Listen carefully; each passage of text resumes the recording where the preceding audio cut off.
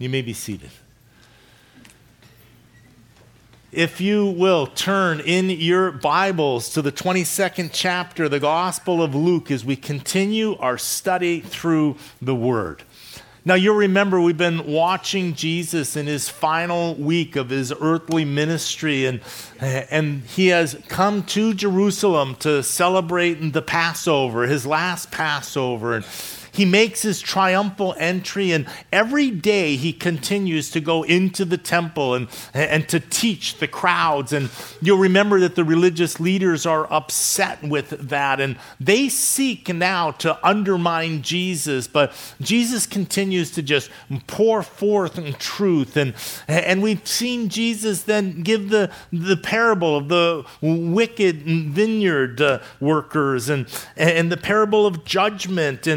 And we see that Jesus afterwards, as the disciples were walking with him, they look up and they marvel at the beauty of the temple. And you remember that Jesus then begins to talk to them about that and gives what's known as the Olivet Discourse. And he begins to talk to them about the temple and the fact that not one of those stones is going to remain upon another. And the disciples are shocked at that and ask, when is that going to happen? What are going to be the signs? What's going to lead up to that?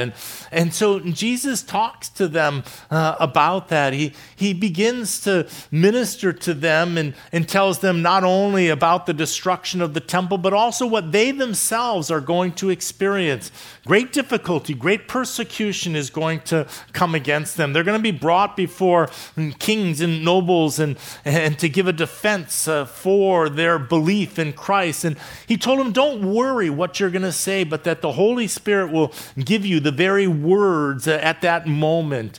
You remember that Jesus telescoped from there into the future, to his second coming. And ultimately, he declared to them that they need to watch and to pray. You'll remember that he gave the parable of the fig tree, and he said that when you see those leaves beginning to bud, know that summer is near. And now Jesus is going to turn his attention towards the Last Supper, the Passover meal and celebration itself. And he is going to gather with his disciples and institute the Lord's table, communion. And we are going to see the preparations for that meal, and we're going to see some of the events that transpired towards that meal. But ultimately, we are going to see that he is going to institute communion. And so we're going to talk about the communion table and what exactly does that mean, and what impact does that have on you and I today. So let's jump in here. Luke's Gospel, chapter 2, beginning in verse 1. And it says, now the feast of unleavened bread drew near, which is called Passover. Now, Passover and unleavened bread, the feast of unleavened bread, were two feasts that were joined back to back. The feast of Passover, that was a one-day celebration. And then the feast of unleavened bread was a 7-day celebration. And so altogether, it consisted of 8 days. Now, oftentimes it had just been referred to as the Passover, and that meant the whole 8-day feast that was going to take place. The Passover itself celebrated their national deliverance from the nation of Egypt. You'll remember when Moses was sent by God to go and to set his people free. And you remember the different plagues that came and each time set my people free. And then there was the final plague. And the final plague was the plague of judgment. It was the angel of death that was going to come through and was going to slay the firstborn of every family. And so the Jews were told to take a lamb and to sacrifice the lamb and to take the blood of the lamb and to put it over the doorposts of their house. And the angel of death, when he came, for every family and all the people that were gathered underneath the blood of the lamb, that the judgment would pass over them and would not enter into that household. Hence the name Passover, the judgment Passover.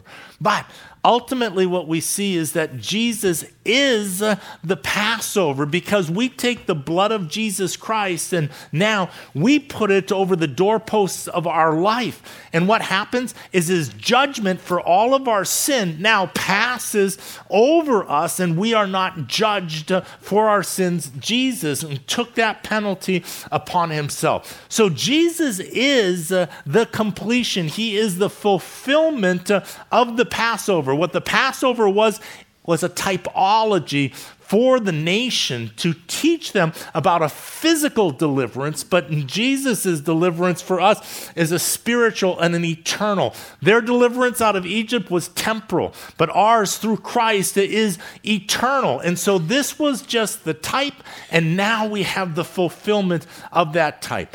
Jesus is going to approach this final meal now with his disciples, recognizing and knowing with his awareness that he is the Lamb of God that is going to be offered up at this Passover. And so the feast, it has come now for the time for them to celebrate the feast of the Passover. And it says in verse 2, and the chief priests and scribes sought how they might kill him, for they feared the people. And so we see the chief priests and the scribes working together, and they are plotting the most treasonous crime that has ever been committed in the history of the world.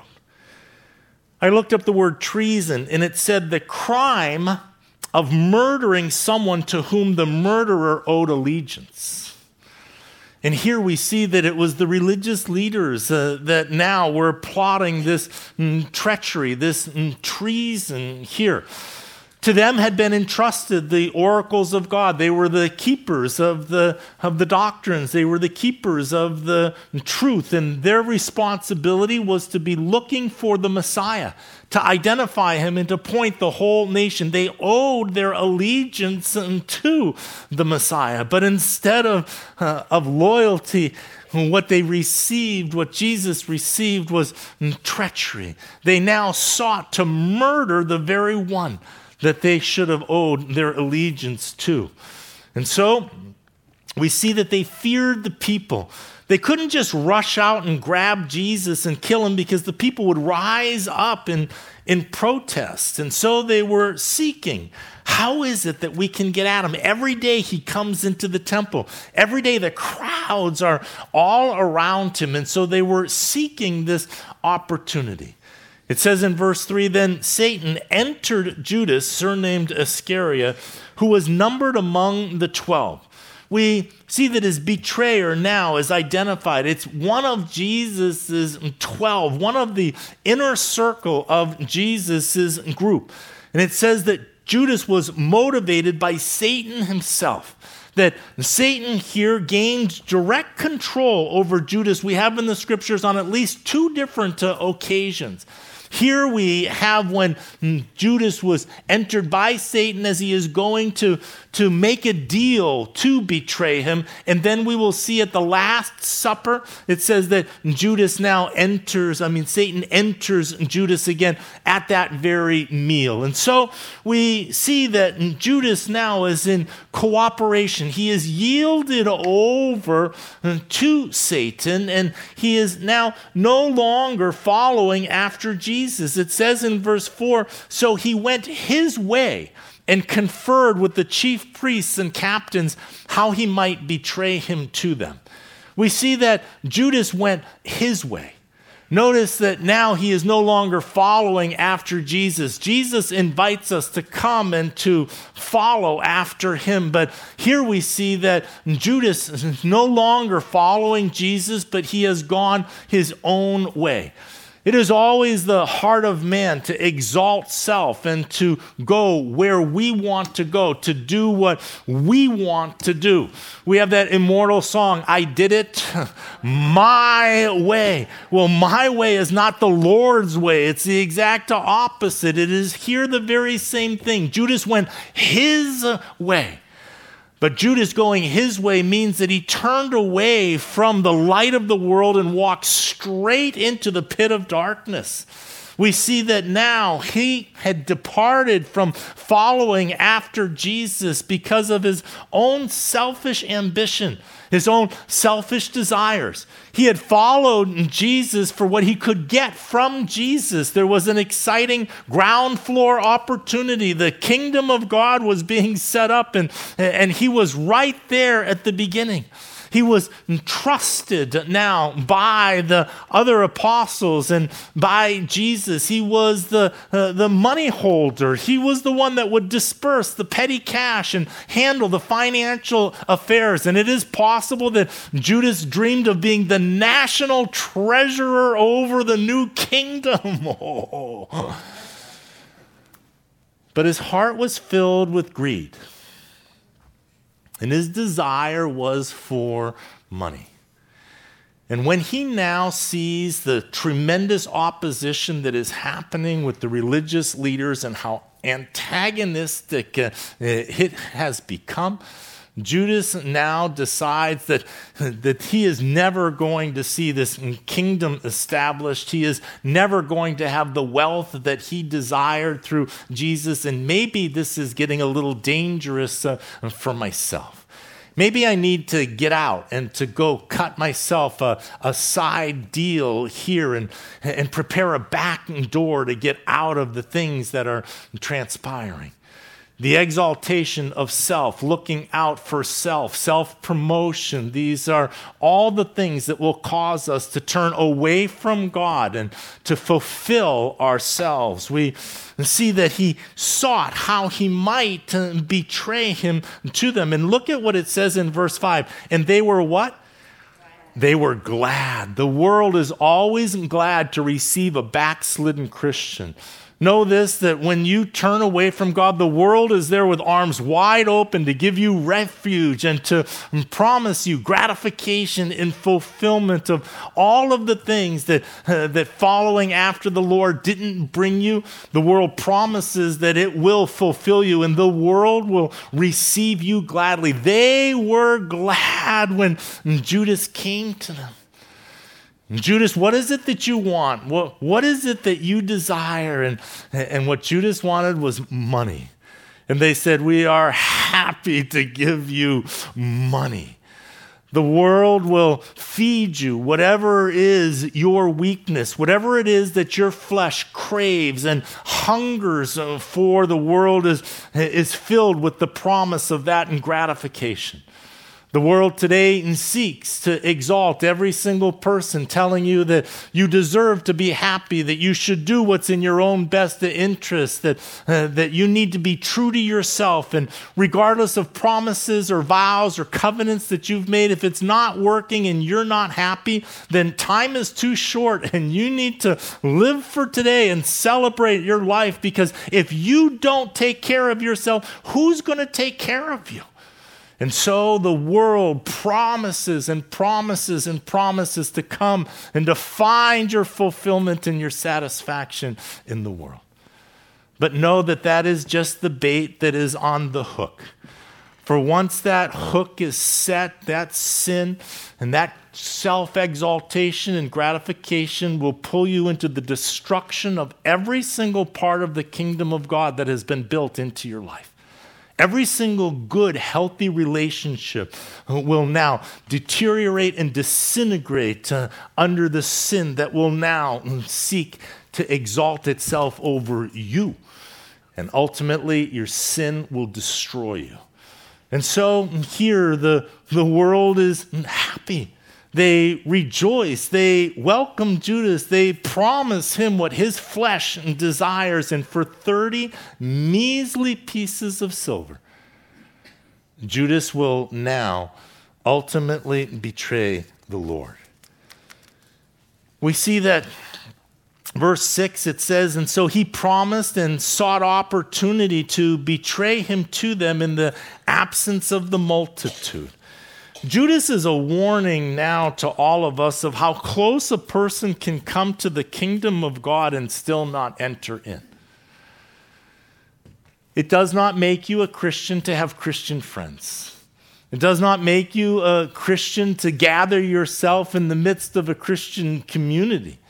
It doesn't make you a Christian to come and to sit and to sing the songs. It doesn't make you a Christian to hear the Bible passages and taught and read. It doesn't make you a Christian to read the Bible passages and to memorize the scriptures. You can come into the proximity of the kingdom and surround yourself with every trapping of it, but that does not mean that you yourself have entered into it.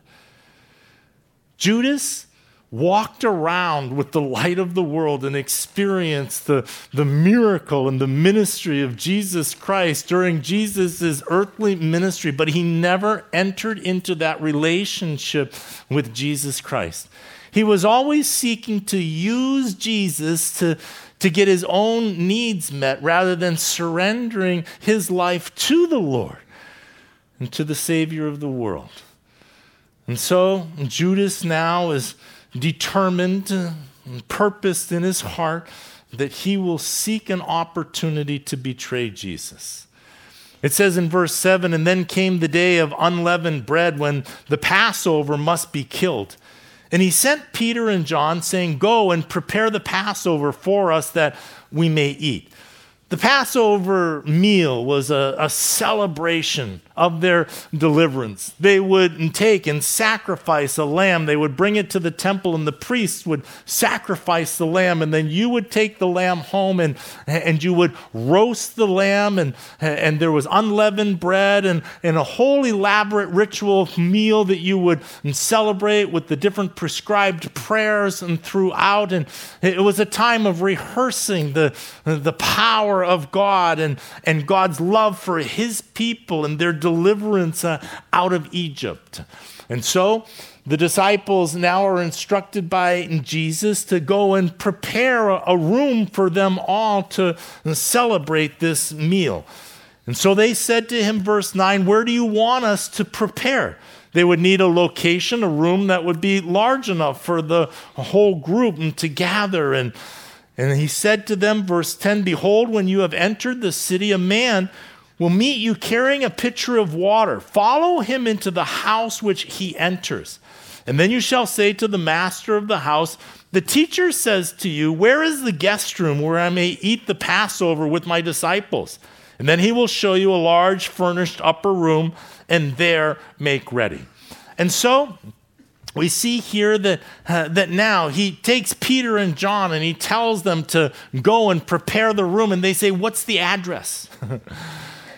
And Jesus says, "Here's what I want you to do. Forget about an address. Just walk into the city and you're going to find a man carrying a pitcher of water. Just tail him back to whatever house he goes to and tell the master of that house that the Lord has need of your room, and there he will show you the room."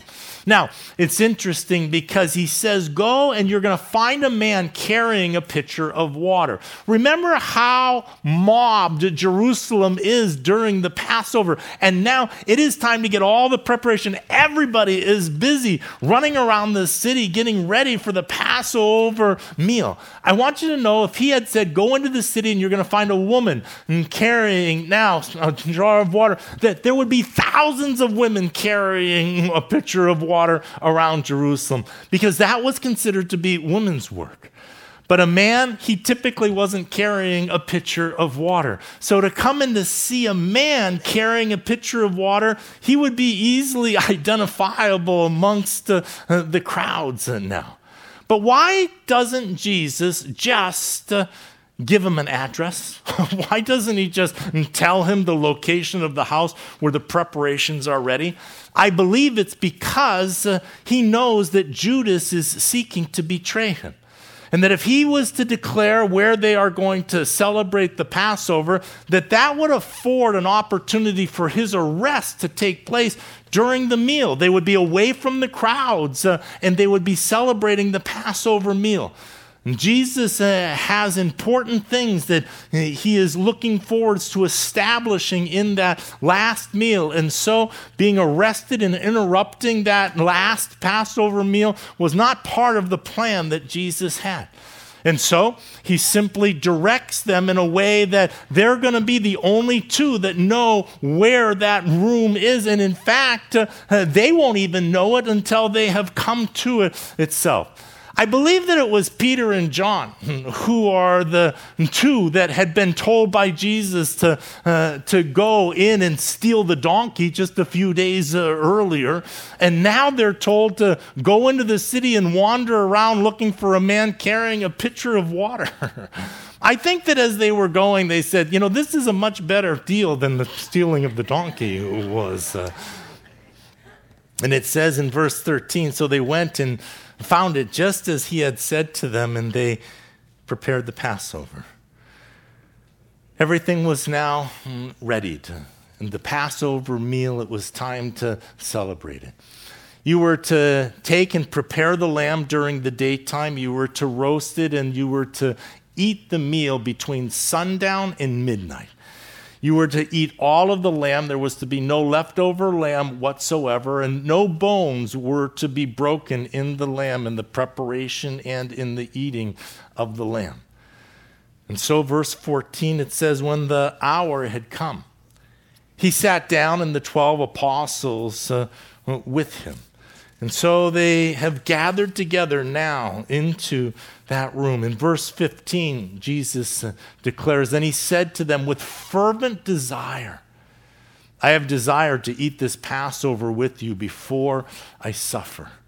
And I say to you, I will no longer eat of it until it is fulfilled in the kingdom of God. Jesus had eagerly desired this time with them, for he is going to institute the Lord's table, the communion. And so we see that he desires this meal.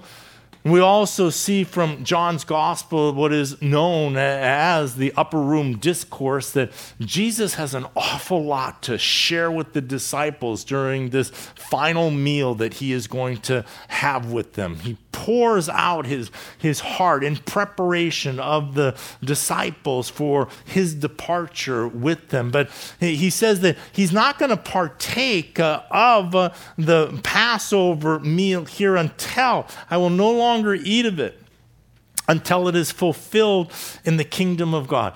The fulfillment of the Passover meal in the kingdom of God is going to be the marriage supper of the Lamb. It is when we will now sit down and enjoy that feast when Christ has come as God's bride and has returned to heaven. And so here he is now making the preparations to offer himself up as that lamb that will now allow for the bride's purchase price, and she will be redeemed in none other than the shed blood of himself. And so Jesus is preparing and equipping now for the bride's ransom. In verse 17, then he took the cup and gave thanks and said, take this and divide it among yourselves, for I say to you, I will not drink of the fruit of the vine until the kingdom of God comes. I want you to know that there are 4 cups that are a part of the celebration of the Passover meal, and each cup is connected to one of the 4 promises of God that's found in Exodus chapter 6, verses 6 and 7. And so the first cup declares, I will bring you out, the promise of God to bring you out. The second cup represents the promise of I will rescue them from their bondage. The third cup is I will redeem you. And the fourth cup, the cup that is taken after the supper is over at the end of the meal, carries the promise that I will take you as my people and I will be your God. This is now the cup that will be celebrated in heaven at the marriage supper when we now are taken as the bride. We're promised as his, but we are taken and consummated when we now go to heaven and celebrate the marriage supper. It is here that he stops. They have celebrated the first 3 cups. But now it is this 4th cup, the promise now that I will be yours and you will be mine, that he then pauses. And it says now at this point, verse 19, and he took bread. He gave thanks and broke it and gave it to them, saying, this is my body which is given for you. And do this in remembrance of me. We see here that Jesus now comes and declares to them that this bread now symbolizes his body. Bread throughout the scriptures to the Jews was considered to be a gift from God. They believed that it was irreverent to take a knife and to cut in bread. And so they would only take it and break it with their hands. Jesus is the bread of life. He is the living manna that came down from heaven. And Jesus now equates his body with that bread that will be broken. Jesus wanted them to remember his sacrifice. Do this in remembrance of me.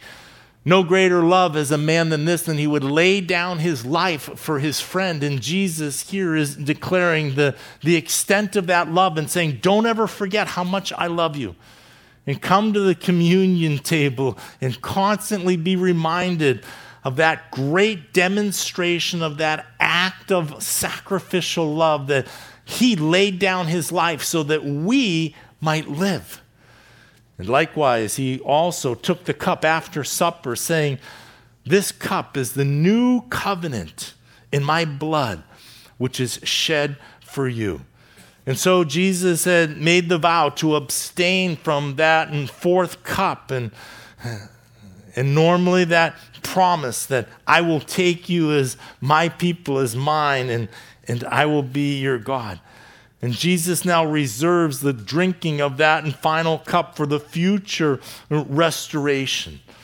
This cup is the new covenant now in my blood, which is shed for you. And so underneath this new covenant, Jesus would take our place. He would pay our penalty, and we would have judgment for our sin, and death would pass over us. And so unlike the blood of animals that only covered our sin, Jesus' blood removes our sin from us. In verse 21, Jesus then declares, but behold, the hand of my betrayer is with me on the table. We see that immediately before Jesus says this, he has just washed the feet of the disciples. I want you to imagine that for a minute, that Jesus stops and he kneels down and he begins to wash the feet of the disciples. You remember when he comes to Peter that Peter says, no, not me, Lord, you can't wash my feet. And Jesus says that if I don't wash your feet, then you have no part with me. The foot washing was now representative of just the daily sins that we track onto our feet as we go through life. And though we are saved, we still are sinners, and we still continue to sin, and we still need just a foot washing from the daily dust and grime that gets upon our souls on an ongoing basis. And so Jesus says, no, you must deal with your sin and get that washed and cleansed. And you'll remember that Peter then says, well, then not just my feet, then my whole body. And this would be indicative of receiving Christ over and over and over again. And you only receive Christ once and you're washed. But your feet, they'll gather a little bit of dust, and we just need to continually take care of that. Oftentimes people want to come and receive Christ over and over and over. And every time they've fallen away, they want to come back and receive Christ again. And there is no need for that. Just a washing, just a foot washing. But there was a moment when Jesus comes to Judas.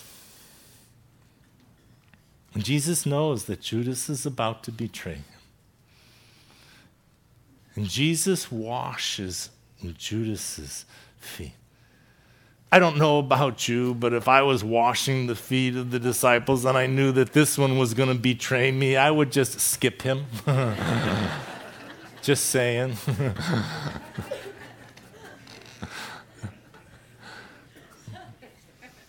But Jesus doesn't. He continues to love him,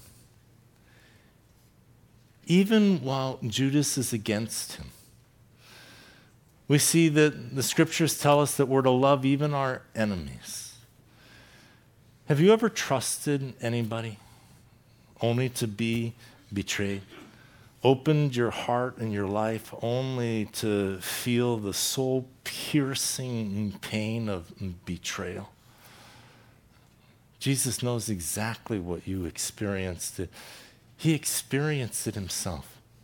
And yet he didn't cover up himself, and he didn't protect himself, and he didn't shove Judas aside. He continued to love Judas all the way through. He bends down and serves him, ministers to him, washes his feet, and his arms are open to invitation. Judas, please. My love is here. My relationship is open to you. But Judas will have no part. Jesus teaches us how to love in every circumstance. Nothing stopped Jesus from loving others. He was physically tired and exhausted from ministry, and yet that never stopped him from setting himself aside and ministering to the crowds. The betrayal of an inner peer didn't stop Jesus from loving him. Even at the crucifixion, while they're pounding nails into his hands and feet, he is loving them and interceding for them and praying for them. Father, forgive them, for they know not what they're doing. Jesus taught us to love others, but it wasn't just a theoretical. He came and lived it out in real life circumstances and situations. And here we see that Jesus now washes the feet of the disciples, but afterwards he also declares to them the truth of what is going to happen. He says in verse 21, "But behold, the hand of my betrayer is with me on the table. And truly the Son of Man goes as it has been determined, but woe to that man by whom he is betrayed." And so after he washes their feet, he declares that one of them is going to betray him. The scriptures tell of the betrayal of the Lord in Psalm 41:9. It's written, "Even my own familiar friend in whom I trusted, who ate my bread, has lifted up his heel against me." No, the Messiah would be cut off and he would be betrayed. That now had already been declared in the scriptures. But here we see that Jesus says, "But woe to that instrument of such a dastardly deed." We see that divine foreknowledge does not destroy human responsibility. Just because God knows what a person is going to do does not remove the responsibility that we have for our own actions. God gave you free will. And we live in a linear progression of time, but God is outside of the time dimension. He is not limited to the linear function of time. And so he already knows the end from the beginning. He knows everything that you will do and every decision that you will make, but his foreknowledge of what you're going to do does not interfere, nor does it remove your responsibility for your own actions. You will be rewarded or judged for the free will that God gave you. And so here we see that though Christ knows what will happen, he also pronounces that woe on that person who is going to be the instrument of Satan that will betray Jesus. And in betraying Jesus, Judas makes the greatest mistake in history. We all make mistakes. We're quick to remind each other of that. Nobody's perfect. And we all make mistakes. And in our lives, we're sinners and we do sin. And we can put our mistakes into categories of little tiny oopses. And then we've got some of our bigger mistakes that we've made in our life. And then we can probably identify the greatest mistakes that we've ever made in our life. But in the history of mistakes, there is no mistake that rivals or equals the betrayal of Jesus Christ by Judas.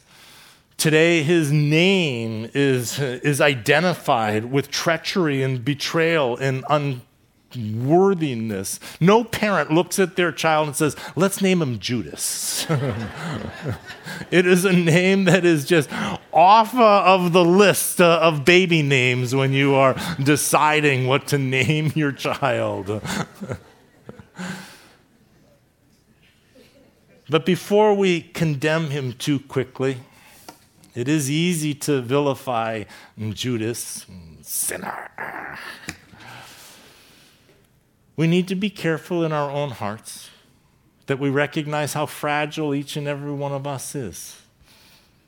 That with a strong enough temptation, with great enough pressures and stresses and circumstances in our lives, we are capable of enormous mistakes in our own lives. And we are also capable of choosing to not enthrone Jesus upon our life, which would then put us into the same circle of distance from God that Judas himself chose. Jesus tells them that one of them is going to betray them. And in verse 23, it says, then they began to question among themselves which of them it was who would do this thing. Apparently, Judas was not obvious as the betrayer. He was the trusted instrument in their ministry who handled all of the finances, paid for all of the expenses, and handled the accounting for the ministry. He was not suspected. They didn't all turn. And when Jesus said, one of you is going to betray me, they didn't all turn and look at Judas. They had no idea. And in fact, they all began to examine themselves. Lord, is it me? Is it me? And they examined their own hearts before the Lord. As we pause our study right here, I want to draw our attention for a minute back to verse 20, back to where Jesus, after supper, it says that he took the cup and he said, this cup is the new covenant in my blood, which is shed for you. So, what is the purpose now of this cup? What does it mean that there is this new covenant that is in my blood? We see in 1 Corinthians, Paul writes to the church there about this cup, and he says, the cup of blessing, that's the communion cup. He says, which we bless. Is it not the communion of the blood of Christ? And then he says, the bread which we break, is it not the communion of the body of Christ? And so communion is that word, koinonia. He says that cup. Is that cup not the communion cup with Christ? Do we not enter into our communion with him through that sacrifice, through the shed blood of Jesus Christ? You see, it is there through the sacrifice of Christ and our receiving now that gift of his sacrifice when we take the blood of Christ and we put it over the doorposts of our life, that we enter into this union with Christ. And this union that we have now with Christ, called communion, it's called koinonia, means an intertwining, a connectedness, an intimacy, a fellowship of one with another. When God created man, he created him in three parts: body, soul, and spirit. And then he gave the covenant of marriage, which would be a relationship that would be different than every other relationship that you can experience on the face of the earth. You can have friendship at the soul level, and you can be connected in worship and spiritual unity in spirit.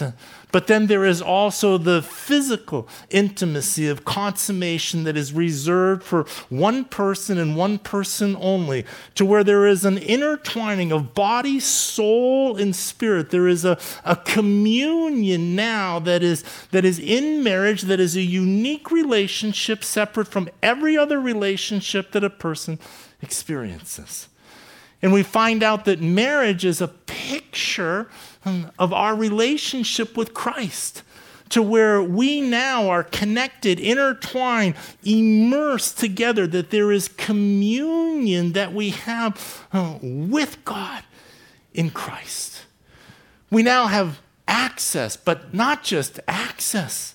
We have absolute, total, complete intimacy with him. Up until that point, man had limited access to God.